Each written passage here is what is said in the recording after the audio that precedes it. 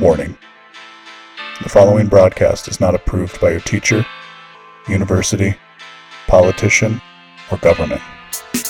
Side effects may include skepticism, better reasoning skills, liberty, peace, and an escape from the woke. Welcome to the show. I am your host, LB Muniz, and this is the Been Awake podcast for better sense making. Man, talk about how easy it is to forget. A month has gone by. It's been a bit since my last episode, so thanks to everybody who's still subscribed. Of course, I've been putting out a ton of premium content, actually, behind the paywall at BeenAwake.com. So if you're not already a premium subscriber, do me a favor, head over there. Take a look at it. You can get a 2-week free trial or sign up, get your first year 50% off. There's a slight shift to the show, so we'll get some of that out of the way. Don't forget, this is live right now. If you're catching the replay, this is live on YouTube, live on Twitter, and for the first time, live on Instagram. And I'll be honest, I have no idea how it's going to look on Instagram, and I'm going to check right now and kind of see. But I don't know how this is going to look on Instagram. I'm using like a third-party thing because Restream doesn't really work with it. But I figured I may as well go live, let people know that we're recording a new episode, and of course, maybe take some comments if you're in the chat. I don't know that I'll be able to get them all from Instagram. But anyway, we've got 3 stories that I want to cover, and that kind of goes with the different shift in the show. So far, the show has been like I do the writing, and then I talk about what I write about. And well, things are getting busier for me, and I still love doing this podcast. And so I'm going to do what everybody else does and read things that other people write. And that's not to say I won't write anymore, but it is to say I'm going to start using more news stories to basically give you guys the information you need to better understand the news cycle, because that is truly, truly speaking what I'm passionate about, in addition to my natural exploration of philosophy. As it relates to doing this show, I want to give you, the listener, the viewer, a perspective on things that you're not going to hear elsewhere, something that diffuses the rhetoric that we hear on cable news, on Twitter, and elsewhere. And, hopefully a perspective that gives you a greater and deeper insight into the world that we see around us. So for that, you can kind of see very, very clearly as the episode title what we're going to talk about. We're going to talk about Elon Musk, we're going to talk about Ukraine, and we're going to talk about abortion. So specifically, we're going to talk about the fact that Elon Musk is saying that he's going to buy Twitter, and it looks like the deal is going to go through. We're going to talk about the recent government funding of the war in Ukraine and how we've all but declared war on a country like Russia, which should give everybody pause if you care about peace in the world. At this show, we care about peace in the world. And finally, we're going to talk about the raging white-hot culture war issue of abortion. Of course, in recent news, in case you haven't heard, there was an unprecedented leak from the Supreme Court, from the SCOTUS, that said that they are planning to overturn Roe v. Wade. And so we won't necessarily get into the nitty-gritty of the legal decision of that. There's other places you can go, but there's a few angles that I want to take talking about that in terms of the broader culture war. So without further ado, let's jump right into it. First story tonight, guys. I want to talk about the war in Ukraine. And I want to hit on a few different points. So one of the first points that I want to hit on is actually something I initially put out in a tweet, which was like, so our oligarchs are upset with their oligarchs. Now, you've probably, if you've paid any close attention to the news cycle at the moment, you would have heard something about Russian oligarchs. And in fact, it's been a very big talking point of the Biden administration, how they want to make the Russian oligarchs feel pain. Right now, who are these people really? So as far as I know, and if I get some of the history wrong, please feel free to correct me. But as far as I know, these Russian oligarchs are, maybe former mobsters, or really just people who sprung up in the collapse of the Soviet Union as business moguls of a kind. So they controlled different industries, and they became very, very powerful as a result. And then as you see Putin's rise to power in conjunction with that in Russian politics, you start to see basically Russia go from this, almost this land without a state, right? Because the collapse of the Soviet Union was so instrumental to the end of the 20th century and the beginning of the 21st. And we're really, I think you can almost look at the situation and say we're starting to deal with those ramifications now. The same way in which you might look at the Middle East and see that we're dealing with the same ramifications in the breakup of like the Ottoman Empire and later the British Empire as well. But so we hear a lot about these oligarchs in Russia. And of course, we hear a lot about how they have big yachts and they like expensive things and they do expensive things all the time. And what's very interesting is the way the US government has been highlighting those people in particular, right? Not the standard Russian person who got kicked off of Instagram or wasn't able to use their Netflix password anymore, or wasn't able to go to McDonald's or whatever it was. Not the regular everyday people, right? We have to focus on the oligarchs because these oligarchs are supposed to be the baddest of the bad, I suppose. And for what reason? Well, I guess because they're rich, and they're rich non-Americans who don't do the will of the American government. Now, don't get me wrong. I mean, I'm sure you could, if you wanted to run me through each of the people, I'll be like, yeah, that guy sucks. This guy's bad. This guy's bad. But what I tweeted out, and this was gosh, all the way probably back in March, was something to the effect of that, oh, our oligarchs are pissed off at what their oligarchs are doing. Got it. And if you're wondering who our oligarchs are in the United States, well, I mean, you can look at it a few different ways. You can really, in the United States, we don't have as much of the well, it's not quite as obvious, I suppose you could say, who the actual influential oligarchs are. Certainly, you can point to some people, right? And you can just look at like the richest people in the world, see which ones are American. And I think you can rightly consider those people oligarchy. We did a very deep dive into the conversation between Oprah and what's her face? Meghan Merkel, formerly Meghan Merkel, now like not even a princess, but still kind of a princess, which is interesting. These people all run in the same circles, right? It was a free interview, but of course they were promoting their launch on Apple TV of all the projects that they were working on. And what I wrote in that piece that I wrote back then is I said, O is for oligarchy. So we understand. So if we don't understand, let's say what the word oligarchy means. Oligarchy means rule by a few. So you would have democracy, demoarchy, rule by many, monarchy, rule by one, oligarchy, rule by few. And in fact, I would argue, historically speaking, we always see a rule by few. Even if there is an absolute king, he has a court which he relies on for advice and a lot of times for funding, historically speaking. And even in a democracy, we see people elected to office who become very, very powerful and who basically have no need to respond to the will of the people. So really, we always have oligarchy, and there have been Princeton studies done, which we've covered on this show before as well, denoting and making very plain that as far as the United States is concerned, it is effectively an oligarchy. There are some things in the United States government that you cannot change through the will of the people, that you cannot change through a popular election. So when we start to look at world events, right, I talked about my crash course in geopolitics, and I've just pointed out that especially for the American audience, because America has been so powerful on the world stage, most Americans have never had to pay close attention to geopolitics. Most Americans can basically just say, well, what did the president say? And if I know what the president's saying, then I kind of know the direction things are going to go. That was really torn on its head when Putin decided to invade the Donbass region. When Putin decided to first declare independence for the Donbass region and then invaded in eastern Ukraine. That was a turn in geopolitics, something that we had not seen really in our lifetimes. You can point to Georgia, you can point to the invasion in Georgia, you can point to the invasion of Crimea or the annexation of Crimea, if you will. You can point to those things, but this protracted conflict that as we talk on May the 14th, 2022, in the year of our Lord, as we look at this conflict months later, we see it is still going on. So it's our oligarchs versus theirs. And the point here to make is that it's always our oligarchs, or it's always a set of oligarchs versus another set of oligarchs. So who are the oligarchs in these situations? Well, on the American side, we might not know every single name, but certainly I think we can point to major figures in the U.S. government and rightly call them oligarchs. These are people who have been in control of the United States government in one form or another, had positions of power and influence at the highest levels of government for a long time. Just today, we saw Mitch McConnell and a delegation of Republicans following in Nancy Pelosi's footstep and a delegation of Democrats going to Ukraine and praising them for their defense of democracy.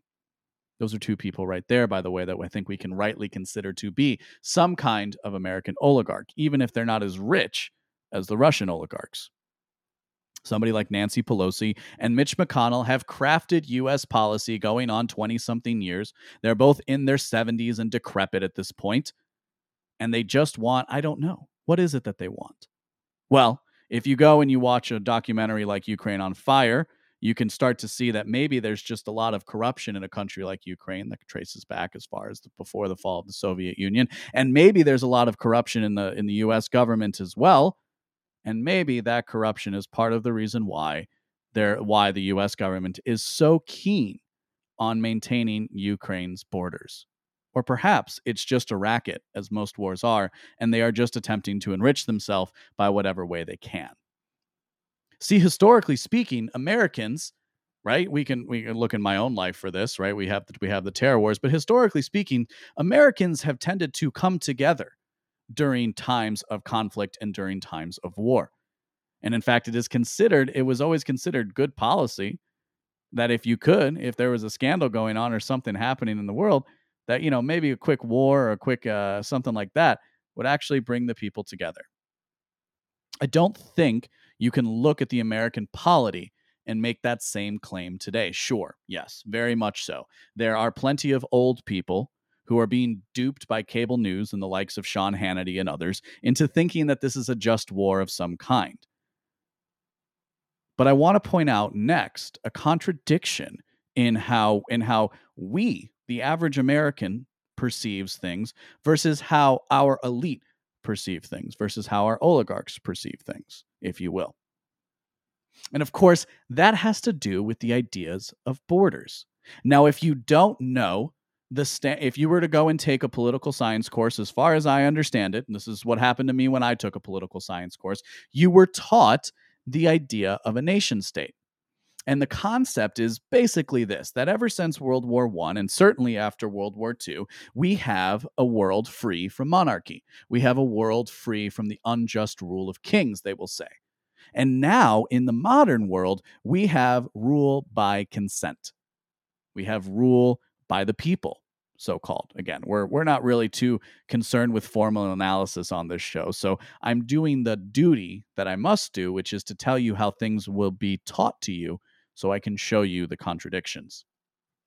And part of that conception in this new world order, where we have a United Nations body and a North Atlantic trade, whatever, what does the T stand for in NATO? We have a NATO, we have a UN. What do we have in this world? Well, we have nation states. And what is a nation state? Well, a nation state is the idea that the state, the monopoly on violence within a society, is governed and bound by a nation of people. What constitutes a nation of people? Really, it's whatever you want it to, but generally speaking, it's supposed to be some kind of ethnic group or people who generally share a common territory together. Fair enough? So that's the idea of a nation state, and this is supposed to be a more stable form of government. And so we see the nation states of, in the Middle East, of Iraq and Afghanistan. And most of those borders were drawn by other people, not the people who live there. And certainly we see that in Africa, and we see that in the United States. And we see that less so in Europe, because Europe's borders were pretty well sorted out before, the First and Second World War.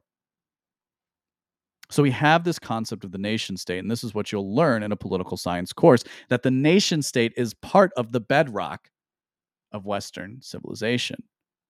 Now, I don't quite know if we could really say that, because if we look at Western civilization historically, we've seen a mix of different types of governments, not all of which have been nation states. So certainly we can say for the modern West, for the modern ephemeral US government plus some European allies, we see those people as being the ones who benefit the most from this conception of a nation state. Ukraine itself is a consequence of the creation or the idea or the myth, if you will, of a nation state. Why? Well, because Ukraine has never really existed as a country. There has been a people there, but if you go back historically, they've generally been because of the land, because they are so well placed in Europe, and because their land is, generally speaking, some of the most rich for farming in the world. They have been effectively conquered by one people or another throughout all of their history. And you might think that this war currently is something akin to a war for Ukrainian independence.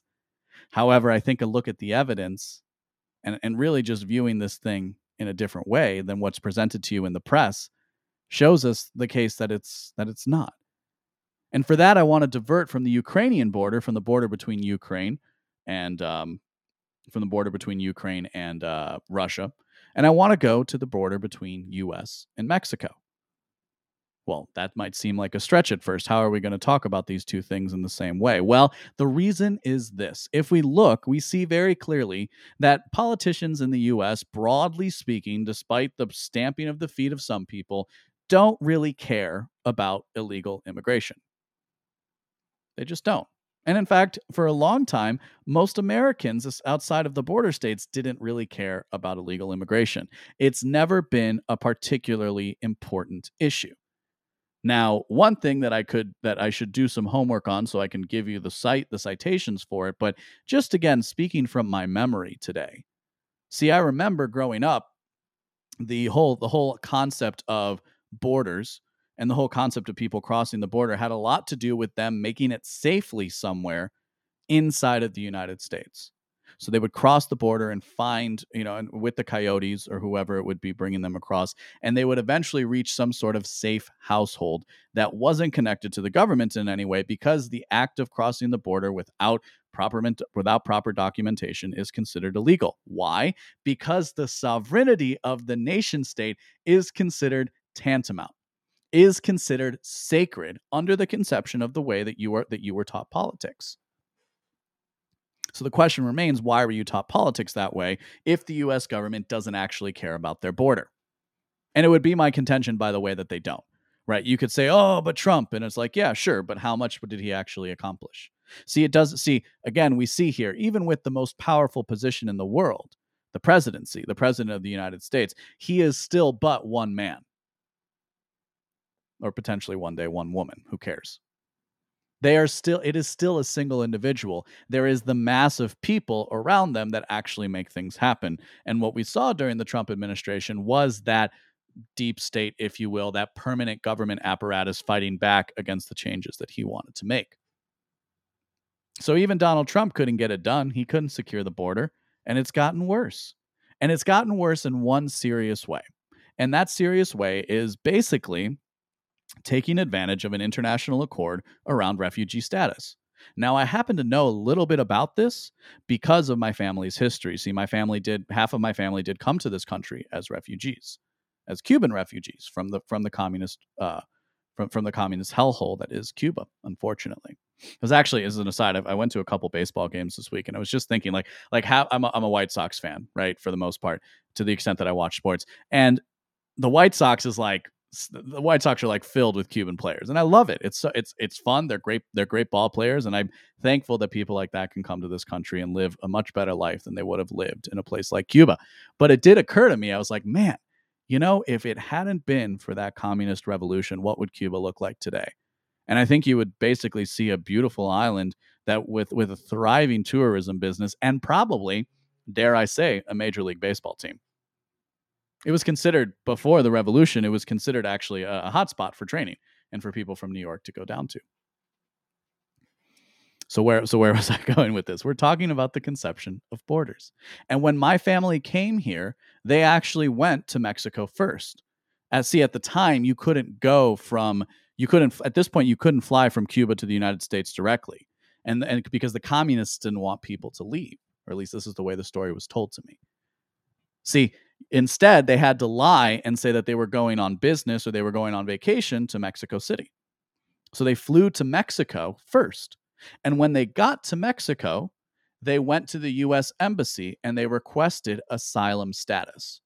And they requested asylum status because the United States at this point, if not completely, had begun their policy, what was commonly referred to as wet foot, dry foot, which is to say, as soon as a Cuban citizen stepped foot off, either off of a boat onto another piece of dry land that was the United States or elsewhere, they were considered refugees.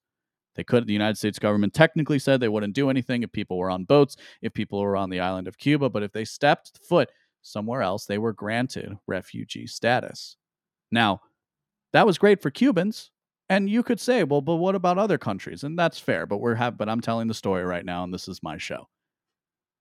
So when my family came to Mexico initially, they went to the consulate and they requested asylum status. And they had to wait in Mexico until that status was granted. And in fact, I was recently told a story by my great aunt, who, as far as I know, is listening to this. Hi, Tia. She was telling me how they lived in those times, right? And the conversation kind of came up because we were talking about a trip and how everybody wanted to have their own rooms. And she was saying, it's just so funny because everybody wants their own room now. And we, growing up, we all slept in the same room together. And when we went to Mexico, we were all crowded in a small hotel room, and we didn't care. And we didn't care. And I think it's always good to remember kind of where your family came from and how lucky you are to maybe sit there and say, yeah, I need my own room when I travel. But of course, my family had to spend some time in Mexico before they came to the United States. And the reason for that was the asylum laws are pretty clear. And in asylum laws, you have to, first safe country you reach is technically the country you must claim asylum in, unless you can be granted asylum somewhere else, as in the case of going to the U.S. consulate in Mexico as a Cuban citizen during the communist revolution in Cuba. Again, as far as I understand, this is the UN Charter. This is what the UN Charter says we have to do with refugees. So what happens today, again, maybe I'm wrong, right? Because some of this is what I remember as a child versus what I see as an adult. But I remember as a child, the concept or the argument around illegal immigration had to do with people crossing the border and kind of sneaking into the country. Well, they don't sneak into the country anymore. See, what the NGOs who actually fund a lot of this migration have done is they've basically short-circuited the system. They've gamed the system in such a way that people now just cross the border and claim asylum status, even though that asylum status is, if they've passed through any other country but their own, technically that status isn't valid.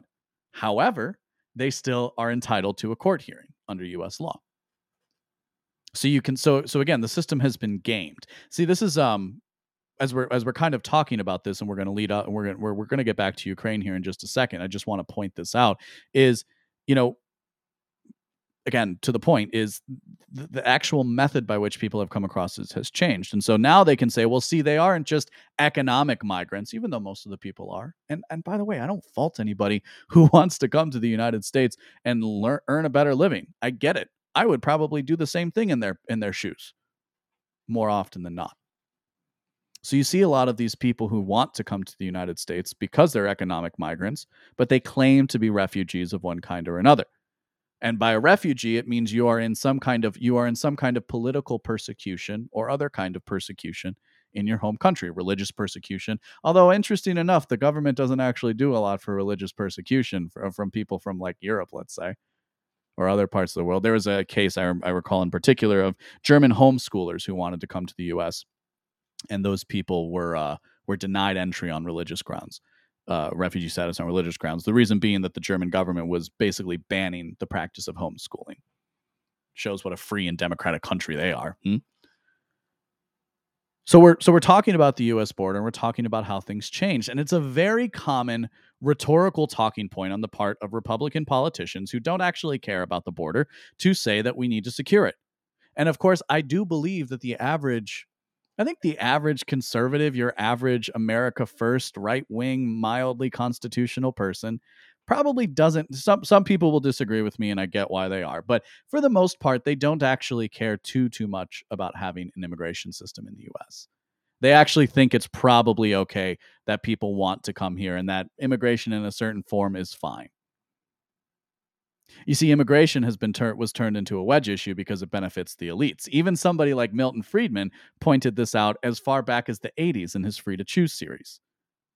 He said back then very clearly that illegal immigration benefits two groups. It benefits the political class, and it benefits the big corporations who need cheap labor And of course, if you're an illegal immigrant, you're going to work for cheaper labor because you don't have legal recourse to make sure that you're paid a certain amount. Also, immigrants tend to work for a lower wage because they're used to a lower standard of living.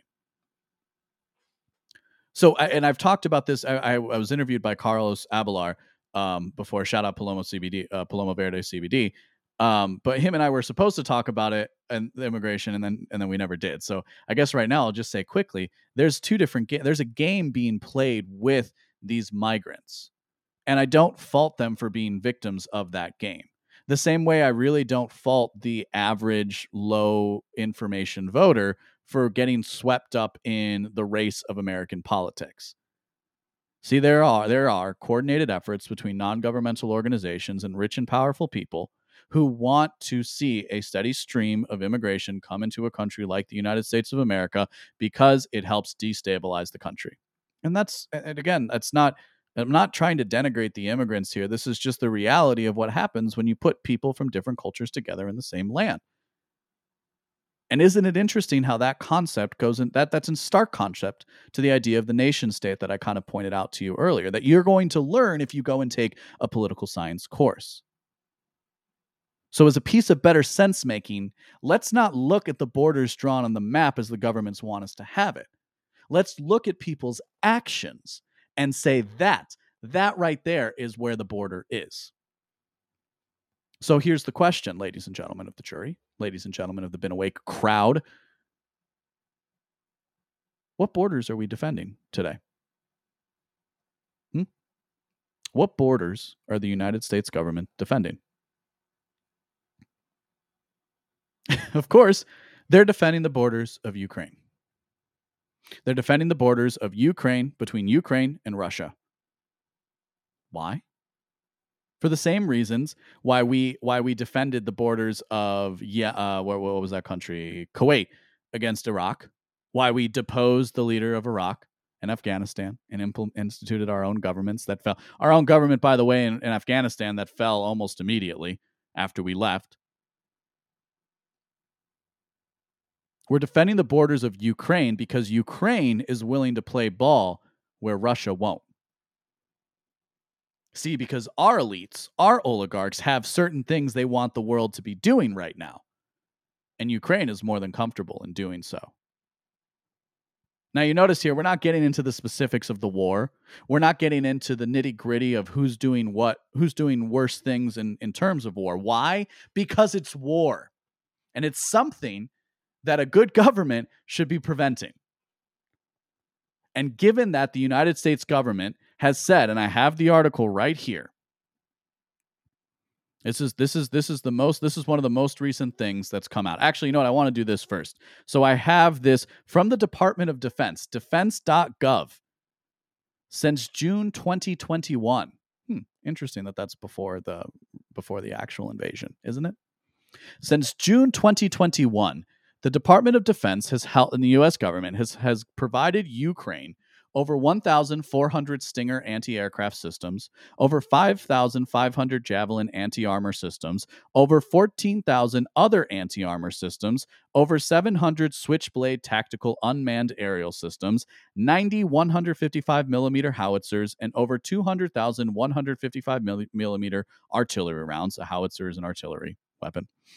72 tactical vehicles to tow 155mm howitzers, 16 Mi-17 helicopters, hundreds of armored high-mobility multi-purpose wheeled vehicles, 200 M113 armored personnel carriers, over 7,000 small arms, over 50 million rounds of ammunition, 75,000 sets of body armor and helmets, 121 Phoenix Ghost tactical unmanned aerial systems, laser-guided rocket systems, Puma unmanned aerial systems, unmanned coastal defense vessels, 17 counter-artillery radars, 4 counter-mortar radars, 2 air surveillance radars, M18A1 Claymore anti-personnel munitions, C4 explosives, demolition for obstacle clearing. By the way, have you noticed that they stopped providing the count as we go lower on the list? Probably, if I were to guess, because that number is so much greater than the 50 million rounds of ammunition that they're talking about above. C4 explosives and demolition equipment for obstacle clearing, tactical secure communication systems, night vision devices, thermal imagery systems, optics, and laser rangefinders, commercial satellite imagery services, explosive ordnance disposal protective gear, chemical, biological, radiological, nuclear protective equipment, medical supplies to include first aid kits, electronic jamming equipment, field equipment, and spare part, all so that Ukraine can protect their borders. All so that Ukraine can protect their borders. Now, you might say, well, migrants coming up are certainly categorically different than an army crossing a border, and I would agree with you. But again, as I've already pointed out here, the modern story of immigration is not the myth of Ellis Island. It just isn't. That doesn't mean that the individual person who says who lives in poverty, let's say, and really they don't actually live in poverty, because a lot of times this costs them money. So these are people who raise a few $1,000s, maybe more, so that one of these groups will take them up through the border. And we know that the UN is giving them money as well, right? Because the UN did this in the European migrant crisis, which was a result of the US government's war. And it's fair to say that some of the Central and South American immigration that we're seeing is also an effect of US government policy. But see, the difference between Ukraine and our southern border is that the US government does not consider the southern border the sovereign territory of the United States. Why? Because the US government, for as long as we've been alive, as long as I've been alive, has considered the world their borders, has considered the world to be their petri dish with which they can play political games, with which they can engage in corruption and other methods so that they can enrich themselves. Let's not forget why they tried to impeach the former president Donald Trump was because of corruption in Ukraine. See, I don't actually think it's an accident that happened. See, I actually do think there's been a lot of corruption between high levels of the US government and the Ukrainian government, and a lot of people have gotten rich as a consequence. A lot of our oligarchs have gotten rich as a consequence. And what do we say our mission is? I actually, just today, I got a text message from a friend. I got a text message from a friend who was at the graduation ceremony, I guess, at the University Madison, Wisconsin. So these were comments made by the U.S. ambassador to the end that that Ukraine is fighting for U.S. democracy, that Putin is scared of freedom, food and gas is expensive because of Putin, and climate change is causing food shortages. This is the line the people at the top are trying to feed to those of us at the bottom. And the problem is we have other methods of sense making to where we understand just how big of liars they are. And I say that's a problem, by the way, not because I want them to be right, but because it means they're going to have to turn the screws on those of us who disagree soon enough. So what is it that so most recently, right, there was $40 billion, I think is the number now, that we're actually sending to Ukraine. We're rebooting some Lend-Lease program from the World War II that we used to defeat the Nazis. Ironic, isn't it? Because part of the reason why Russia invaded Ukraine is because of their own Nazis. This proxy war is dangerous, ladies and gentlemen. The reason why it's dangerous is very simple. There is one other nation on Earth that has as many tactical nuclear weapons as the United States, and that's Russia. China as well, but China technically has more hydrogen bombs, which are even worse than nuclear weapons, if you can believe that. So we've been providing all of this aid, all of these weapons to this country, and we even have congressmen. We had the majority leader in the House, so the top Democrat in the House of Representatives, saying that it's a problem that Republicans have wanted to hold up these spending bills because we are at war. And I ask, as an American who cares about the Constitution, where is that declaration of war? Of course, it'll never come. because they don't care about the Constitution and they don't care about the borders of the United States. We see this in their actions. They're willing to spend billions of dollars in a country that is of no concern to the United States. Why? Because the nation state is supposed to be sovereign. So who's the one who says the nation state is sovereign? Well, it's the United States. And so now we see why we're defending the borders of Ukraine. We're defending the borders of Ukraine because to have them fall would be to challenge the authority of the United States, to challenge, and not even the United States, right? To challenge the authority of the United States government that has waged war since the fall of the Soviet Union across the world. That is the reality of the world that we've lived in. And that is why I say the borders you defend are your external borders. This is really, by the way, a new level of proxy war. This is the most advanced proxy war that we have seen in recent history. And in fact, Defense Secretary Lloyd Austin said recently that the U.S.'s goal in Ukraine is to see Russia weakened, so it no longer has the capacity to invade its neighbor. Do you understand? Probably not, because I barely do. I don't think any of us quite understand just how much it would take to actually create a system, to create a world in which Russia is so weakened that it can't invade its neighbors anymore. See, I suspect that while the Russian army probably isn't in the greatest of shape, that there's probably a lot more they can do. And certainly there's a lot more ordnance that they could launch into Ukraine if they really wanted to decimate the population. But where do you get this sort of analysis? You don't get it on NBC, ABC. You're not seeing the boomers of the world quite grasp this message because they don't quite understand the world being different. See, I like to talk about cracks in the foundation, and that foundation is the post-World War II order that we have all benefited from in our life. My essay about the post-libertarian moment had a lot to do with this as well. And if you look closely, you can see these cracks in the foundation, and this is one of them. Make no mistake, the Russian-Ukraine conflict is one of those cracks in the U.S. government's ability to wield their power across the world. I would prefer to live in a country that was calling for peace. I would prefer to live in a country where we had a president who was going on national TV and saying, it's time for you guys to set aside your petty differences, and it's time for you to come to the table so we can negotiate a settlement that will benefit all parties. Most importantly, the people of your country who you are sending to die at the moment. Instead, our government is arming one side of the conflict against another in what they have said. This is another quote I have here. Former Russian President Dmitry Medvedev accused the United States on Wednesday of waging a proxy war against Russia after the House approved a $40 billion aid package for Ukraine and said that our economy would suffer here in the U.S. He said Tuesday was a bid to quote, to deal a serious defeat to our country, the Russian country, and limit its economic development and political influence in the world. He said it won't work. The printing press by which America is constantly increasing its already inflated government debt will break faster. He's right. See, Putin's not the reason for inflation. If you believe that, then I'm not sure how the hell you found this show.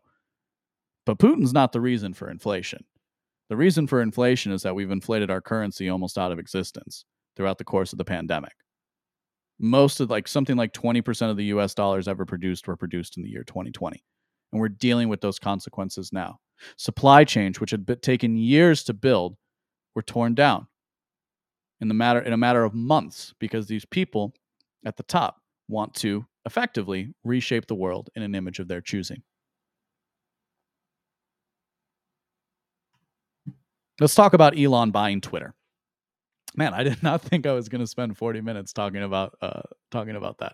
That's funny.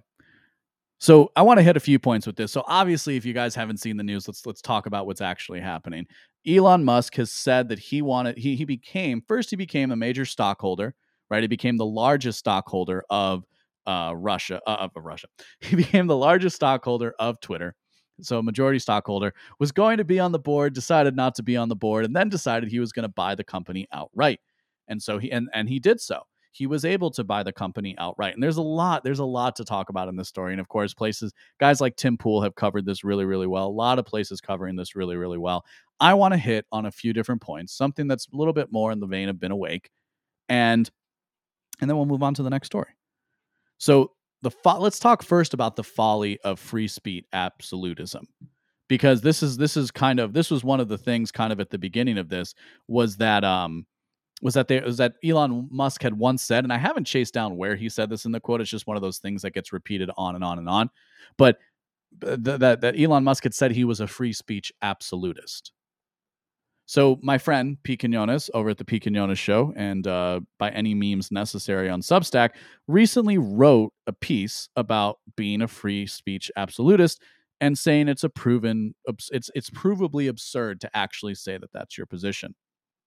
And he writes, if your 8-year-old learns the F word, do you let them blurt it out everywhere?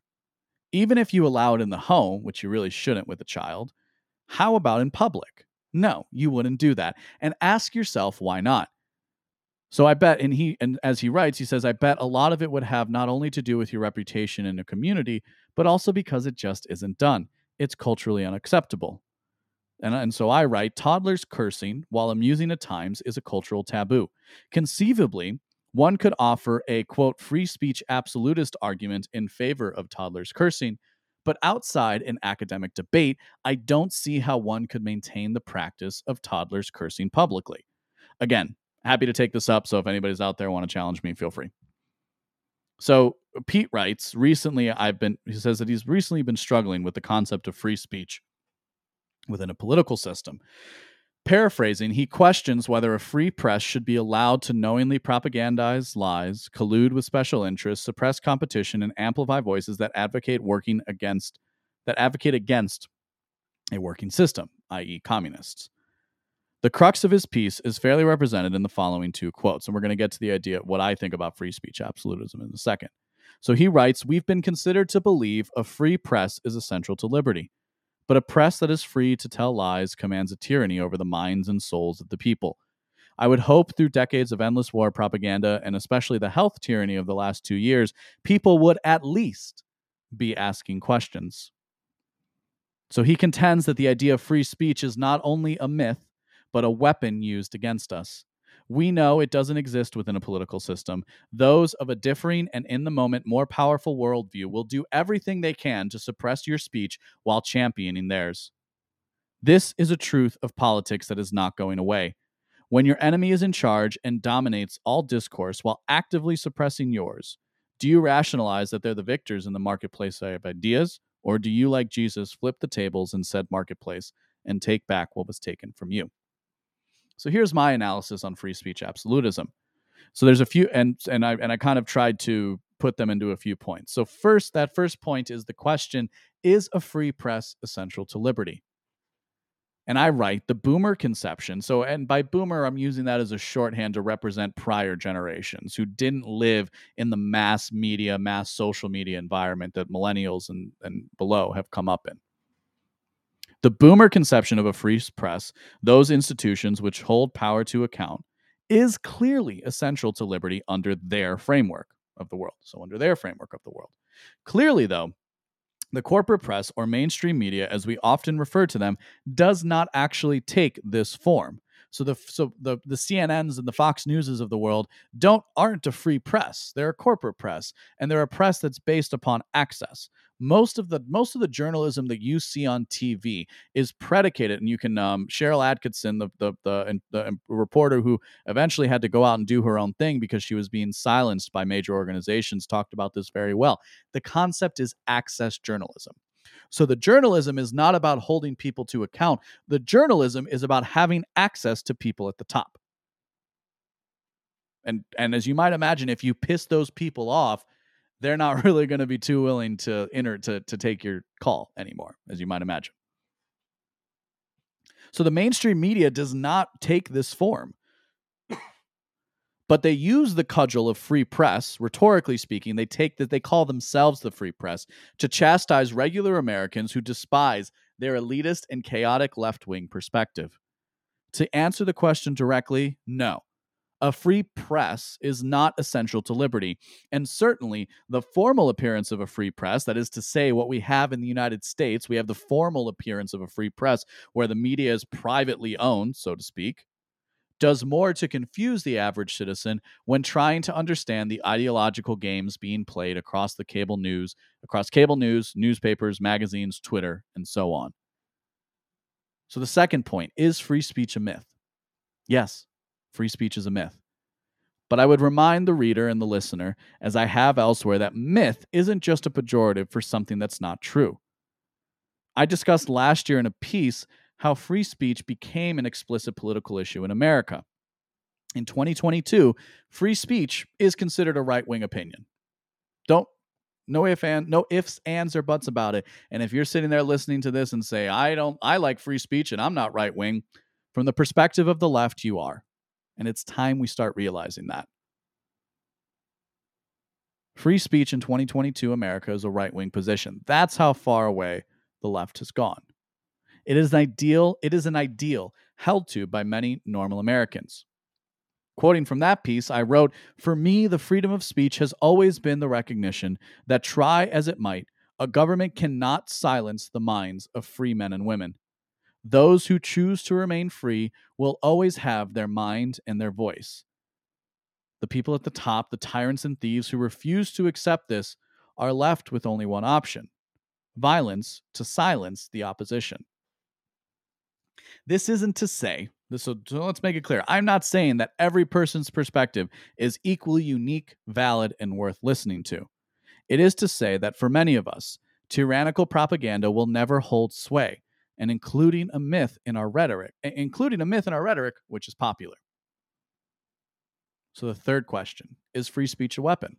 Again, clearly yes, free speech is a weapon. It has been used to cudgel conservatives and the right into silence over generations, has allowed the chaotic left to capture the university system, which in turn promulgates its ideology throughout society. Today, however, free speech is considered a right-wing position by all the important people in media and elsewhere.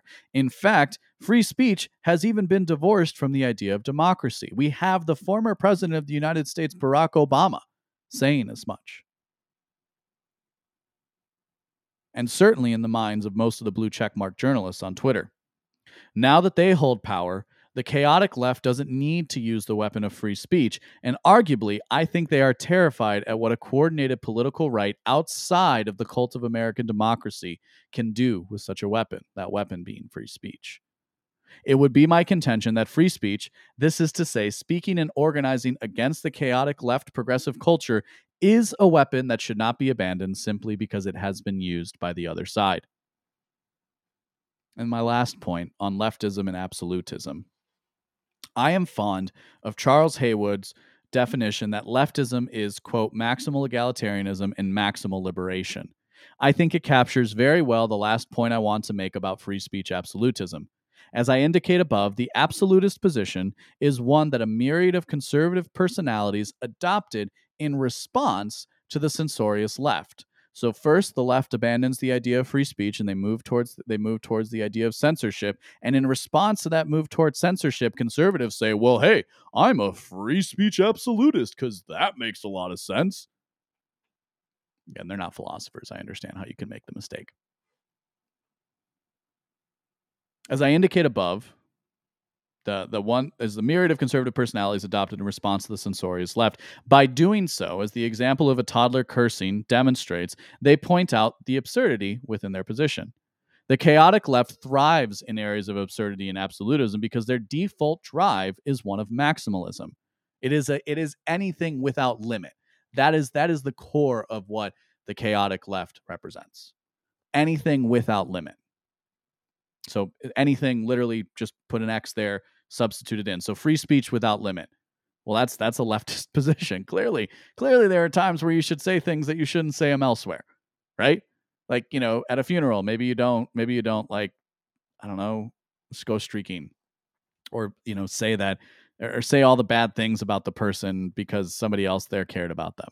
It's just a time and place thing. You can be a jerk, you can be an asshole. I'm not telling you to stop doing that. I'm just clearly pointing out that in our everyday life, there are clearly instances where we can say more things than others, and there is company with which we can say more and different things than with others.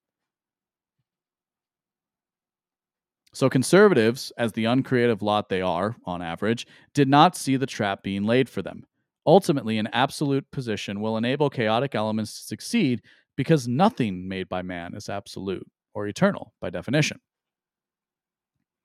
These are my thoughts as they stand today. I don't think a free press is what it's cracked up to be, but I don't think the American right needs to abandon free speech as an ideal. What they need to guard against is absurd and absolute positions that allow for chaotic leftists to gain a foothold. So that's what I have to say on the concept of free speech absolutism. And I bet if we were to chase down this story of Elon Musk and where he had said that, it was probably in response to a question of somebody saying, "Are you a free speech absolutist?" And he's probably like, "Yeah, I am." The other thing I wanted to talk about with this story is just the irony of these journalists and the way that they operate. Because so as you can imagine, there's been a full court, and of course we've all seen this. There's been a full court press against the likes of Elon Musk in the course of this in the course of this conversation. Now that he's admitted that now that he said he's going to buy it, he's suddenly a boogeyman that everybody must hate. Mind you, the guy's like doing electric cars because he thinks that like climate change is a thing that's going to like kill the country and kill the world. So that's the big reason why he does it. He's also somebody that's figured out with a team of people how to bring rockets to space by private means. He's done a lot. Wasn't he on the PayPal team? Isn't that where he earned most of his money to begin with? Suffice it to say, he's done a lot in his life so far.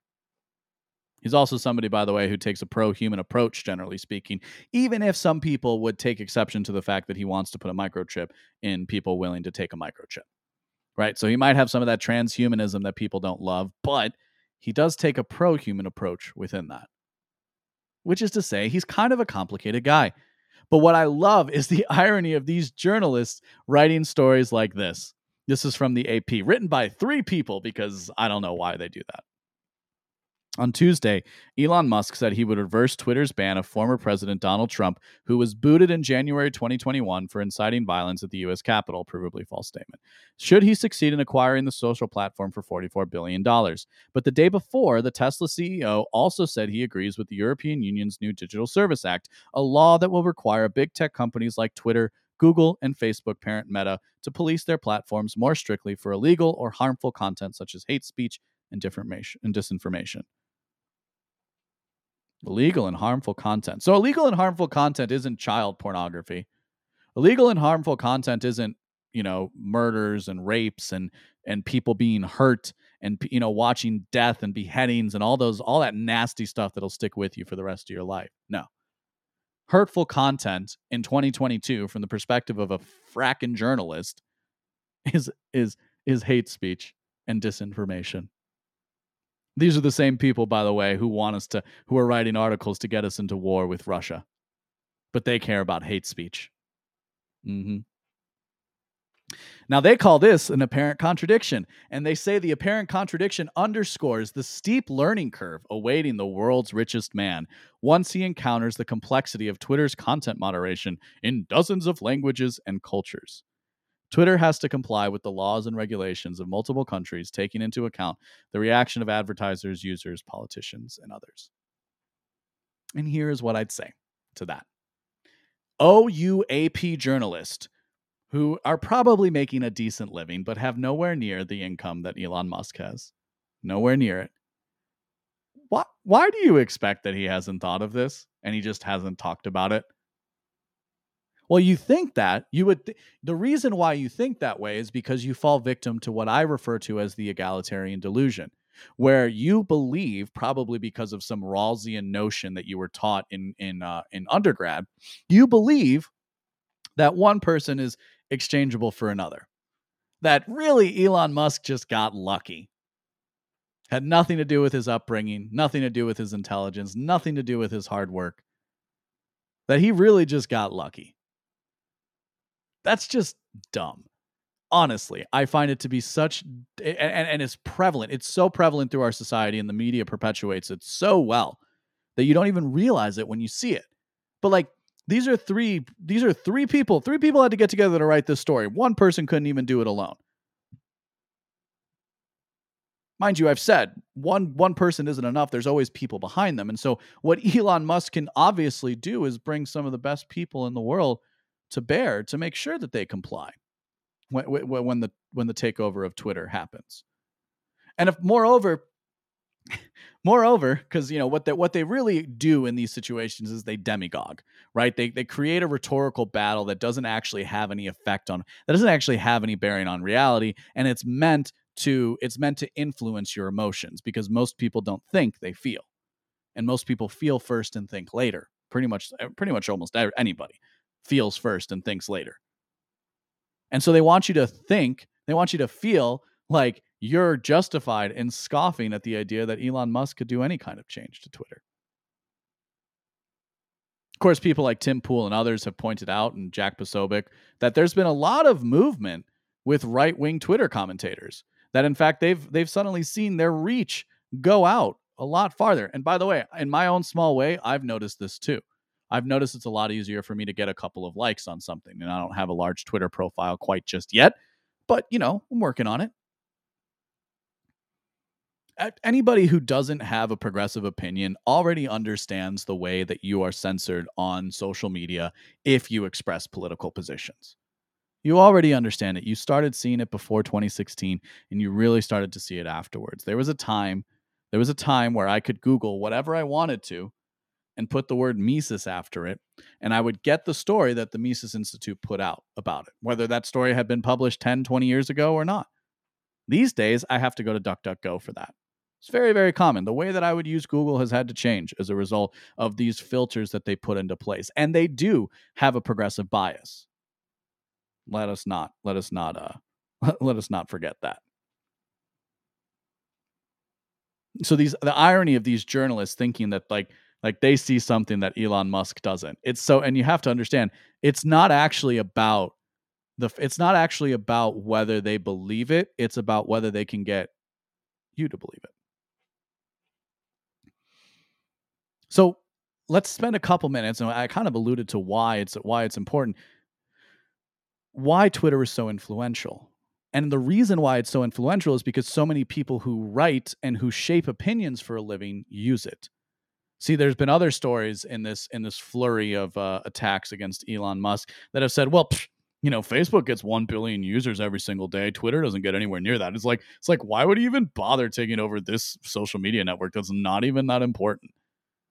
Except you and I both know very well it's part of the reason why Donald Trump won the election in 2016. It's probably part of the reason why Barack Obama won his elections. In fact, Barack Obama was somebody who was praised for using social media in order to get out the vote.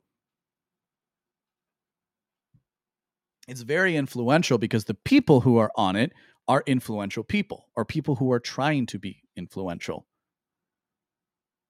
And because we don't subscribe to the egalitarian delusion, we can understand that a massive influential platform like that would necessarily have fewer users. You also have to keep in mind too, like, just the person who's willing to read words every day is not the average person. So you're seeing people who are, arguably speaking, above average. Trolls, you guys are kind of in a different category there, but suffice it to say, you're probably smarter than the average idiot on Facebook. So the reason why Twitter is so influential is precisely because it's smaller, and precisely because of the people who are on it. And I venture to guess it will still remain as influential after Elon takes it over. Because of course, the biggest question is Elon Musk some right winger? I don't know. I'd like to think that he has aspirations that would be in line with my own, but I won't pretend to answer those.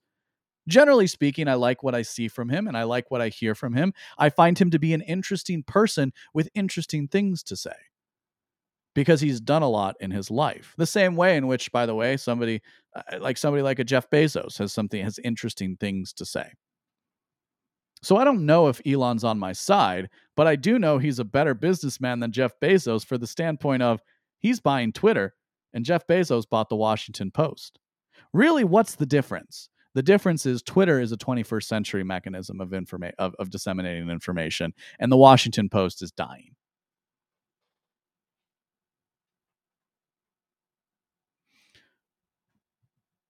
Do you want to talk about abortion? I think we might go quickly through this, but I did want to get these thoughts out there, but kind of before the news cycle shifts again off of this. So if you haven't seen the news is that there was a recent leak from the Supreme Court. This is very uncommon. I think it's happened like a couple of times in U.S. history, but it's really not that common for there to be a leak from the Supreme Court, and certainly not a leak of an entire opinion. And what this opinion does is it overturns Roe v. Wade. Roe v. Wade was the U.S. Supreme Court decision that claimed through the 14th Amendment that I believe it was the 14th Amendment, that there is an inherent right to privacy, and that right to privacy included a woman's right to get an abortion. And so therefore, it instantiated as a matter of federal law abortion across the United States, ending the life of a baby in the womb, or a fetus, doesn't matter, still life. I don't think there's a bigger wedge issue in America than abortion. Immigration's another one we actually kind of talked about. We talked about one of the other big ones. And I've always said these wedge issues serve the cult of American democracy. They serve this cult that endeavors to create a system in which people are arguing with each other and not paying attention to the people at the top. And abortion has been and will continue to be one of these big issues. And so that leaves open the question of why. And I'm going to try to answer that a little bit today. But first, I'd like to, first, given that this is my show, given that this is such an important topic, I feel, and given that I don't talk about this issue a lot, I feel it's incumbent upon me to share my perspective. Now, in general, I do not like talking about the abortion issue with people. And the reason why I don't like talking about it is because it is precisely one of those issues where the moral framework is completely divided. There's really no sharing the stage with somebody who's going to advocate for abortion up to the 9th month, and somebody who thinks that life begins at conception. Those are two completely different. Those moral frameworks have such a gap between them, you could create a new ocean. The moral frameworks at play behind those. And it's done that by design. And so I don't like to talk about abortion for that reason. And because people feel the need, because this is one of those wedge issues of the cult of American democracy, because this is one of those things that if you're a citizen in the know, you must have an opinion on this. It is one of those issues that people will argue with you about ad infinitum. You can ruin a dinner if you start talking about abortion, if you're in mixed company. We've all experienced this, I'm sure, on whatever side you fall on. I've always said that about abortion. I've also, by the way, always said, when in doubt, let a woman talk about it. See, I'm not going to give somebody the benefit of dismissing my opinion just because I'm a man. No, I'll go find the strong women I know in my life and elsewhere and in public life who do just as good, if not a better job, talking about this issue of abortion. Because if you say it's a woman's issue, fine. I have an opinion, but I'll let other people talk about it. Now, again, this is my show. So if you're here, you're interested in my opinion. So I will talk about it within this context. But I would be a little reticent to, let's say, accept a debate proposition on the subject of abortion. Again, I'd probably take it, given that I'm trying to do this public intellectual thing. The point stands. In general, I've always kind of in my everyday life, right? In my everyday life, I try to refrain from having the conversation with people who I disagree with. And if I'm going to get into that conversation, I'm looking for people I can ally with so I can make sure there isn't the perception that this is just a man talking to a woman. Again, I recognize the differences between men and women, so why wouldn't I do something like that? But what I've always said about abortion has very little to do with what I've always believed. And what I've always believed is that abortion is murder. Or at the very least, killing. Again, as I said, whether you call it a fetus or a baby, you're still ending a life. There's only one thing that child, that clump of cells can become. We're all clumps of cells, by the way. I'm a clump of cells talking to a bunch of other clump of cells into a device that's another clump of cells. We're all clumps of cells. Cells are the building blocks of life. I've never believed that abortion is right. You could potentially, I suppose, justify it in those rare instances that people always like to bring up, but I don't think that those rare instances need to be a matter of policy. So I've always believed abortion is wrong. And what has always bothered me, until I've kind of learned more about what the left truly is, and we kind of got into that before, is why people would lie so much in the context of the rhetorical debate. And the lie, of course, is the conflation between abortion and contraception. The words themselves mean a different things. If you're aborting something, it's already started. If you're using if you engage in contraception, you're stopping something before it begins. See, the words betray their cause already. That's one of the reasons, by the way, they have to rely so much on rhetoric, and why they have to rely so much on the emotional manipulation that they do. So you say, oh, but her body, her choice. And I say, yes, she had a choice whether or not to have sex. She had a choice not to use contraception. And it's not the child's fault that happened. See, that's the real kicker, is that I don't know. The degree to which you have to twist yourself into knots to believe that that thing isn't human. I've even heard women utilize the rhetoric of an alien growing inside of them. And that's so sad, because this is like one of the most natural things in human existence, the progenation of the species. So I've always believed abortion was wrong, and I don't know that you're going to convince me otherwise, but you're welcome to try. But what I never quite understood is why these idiots would lump in contraception with abortion. And of course, the reason for that is twofold. One, there are dummies out there who also will say that contraception is just as bad as abortion. And two, because it benefits the chaotic leftist narrative, which is a narrative without limits. So there is no such thing as borders. There are no such thing as borders. There are no such thing as there's really that. There's no such thing as categorization or differences between this and that, or that, 1 and 2. These things are all the same. And so what they do then is they conflate that conception, and they say, well, this is also about contraception, even though, if you look like a group that's very anti-abortion, like Catholics, a lot of Catholics still use contraception, even though the church teaches that you're not supposed to use even like birth control or condoms. Why? Well, because in the grand scheme of things, isn't it marginally less bad to not start a pregnancy than it is to stop one that has already started? That's my view on these things. But that really doesn't answer the other side. And again, to the point, this is a wedge issue. So this isn't really about, I don't really think we're at a point where we can convince another side of it. And again, we go back to cracks in the foundation. I think that's one of the reasons why this story was leaked. Interesting enough, let's not forget that they kind of forced, what's his face, Justice Breyer into retirement. They kind of forced him into retirement. He wasn't planning to announce his retirement. And that was how they got Ketanji, is it Jackson Brown or Brown Jackson? I'm not trying to be disrespectful. But that's how they got the first woman African-American Supreme Court nominee on the court, was they kind of forced this guy into retirement. So we're seeing, and why does this matter? This matters because the Supreme Court has kind of been like the tribal elders of the United States, if you will. I think Jeff Deist wrote a recent article where they kind of talked about it as a super legislature. So it's like a legislature on top of the legislature. I think that these are people that are, your perception as the average citizen is that these are people who know more than you, and so therefore they are the ones who can have final say. These are the people who are, arguably the smartest legal minds in the world. Or again, that's the perception you're supposed to have, whether or not doesn't matter how accurate that actually is.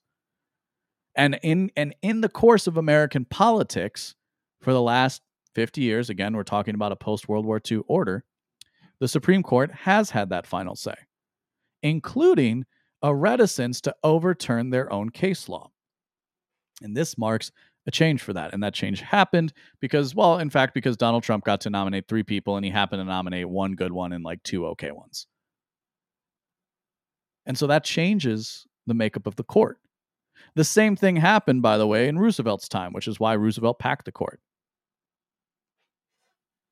So you see, when the tools are used in reverse in the cult of American democracy, when the conservatives or the right get a minor win, because this doesn't even say abortion is illegal. This merely creates the system that should have existed in the first place as far as a constitutional order is concerned, and let the states decide for themselves. But I think all of these stories, abortion, Elon buying Twitter, and the Ukraine war, signal are the changing times in American politics and therefore politics of the world. These are the cracks in the foundation that one day we'll look back on and say, oh, yeah, that's kind of where it started. As it stands, I'm more worried about like the legislatures of Louisiana going too far in their, because I think right now in Louisiana, I think they're trying to pass a bill that says abortion is murder. And the reason why I think that might be going too far is because that's going to make it a lot easier for people to challenge it in the court. I think heartbeat laws are a great idea. I think because, again, a beating heart is a signal of life. Brain activity is a signal of life, and that happens a couple weeks after the heart beats. So whatever we want to use for this. I think if the conservatives go a little too far, they're going to find themselves in federal court, and you're going to see a Supreme Court that overturns an overturning of a ruling. It's possible. Again, that's just kind of where, as I sit and as I see, that's where I see things are. That's where I see things as they are. That's kind of where I see things going. Well, I hope you guys liked today's show. It was fun, and hope you like the new format. There's going to be, and don't forget, go to beenawake.com. Find me on social media at the LB Muniz.